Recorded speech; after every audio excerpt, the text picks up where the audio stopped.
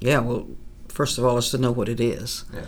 And we talk to hundreds and hundreds of people, lots of hundreds of people, and they go, you know what? I've never discerned that and documented it. I don't have like 4 I ams or 6 I ams. I am blank, I am blank, I am blank. I am what, though? And that's the point. They have to fill that in. What is their identity? Who are they when they're not their position or role they're playing, their name, a title, some belief? Who are you? Who is a person really?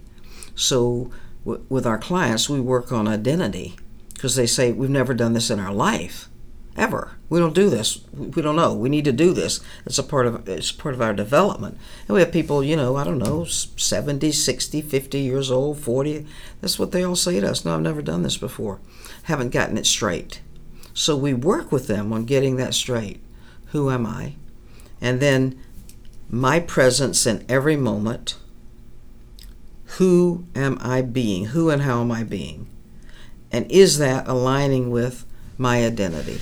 Or have I just sort of lost myself and I'm not myself? And then we often live in so many different roles, whatever they are, mother, daughter, son, husband, wife, whatever these roles are, they become almost all-consuming as to who we are. And some other roles, it could be teacher, police officer, doctor, lawyer, whatever our work titles are. Well, then we become that, and that's our identity.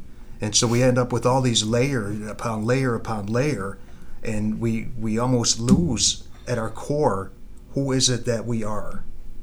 And it's such a hard question, and that how we answer I am is the most powerful thing that we can answer.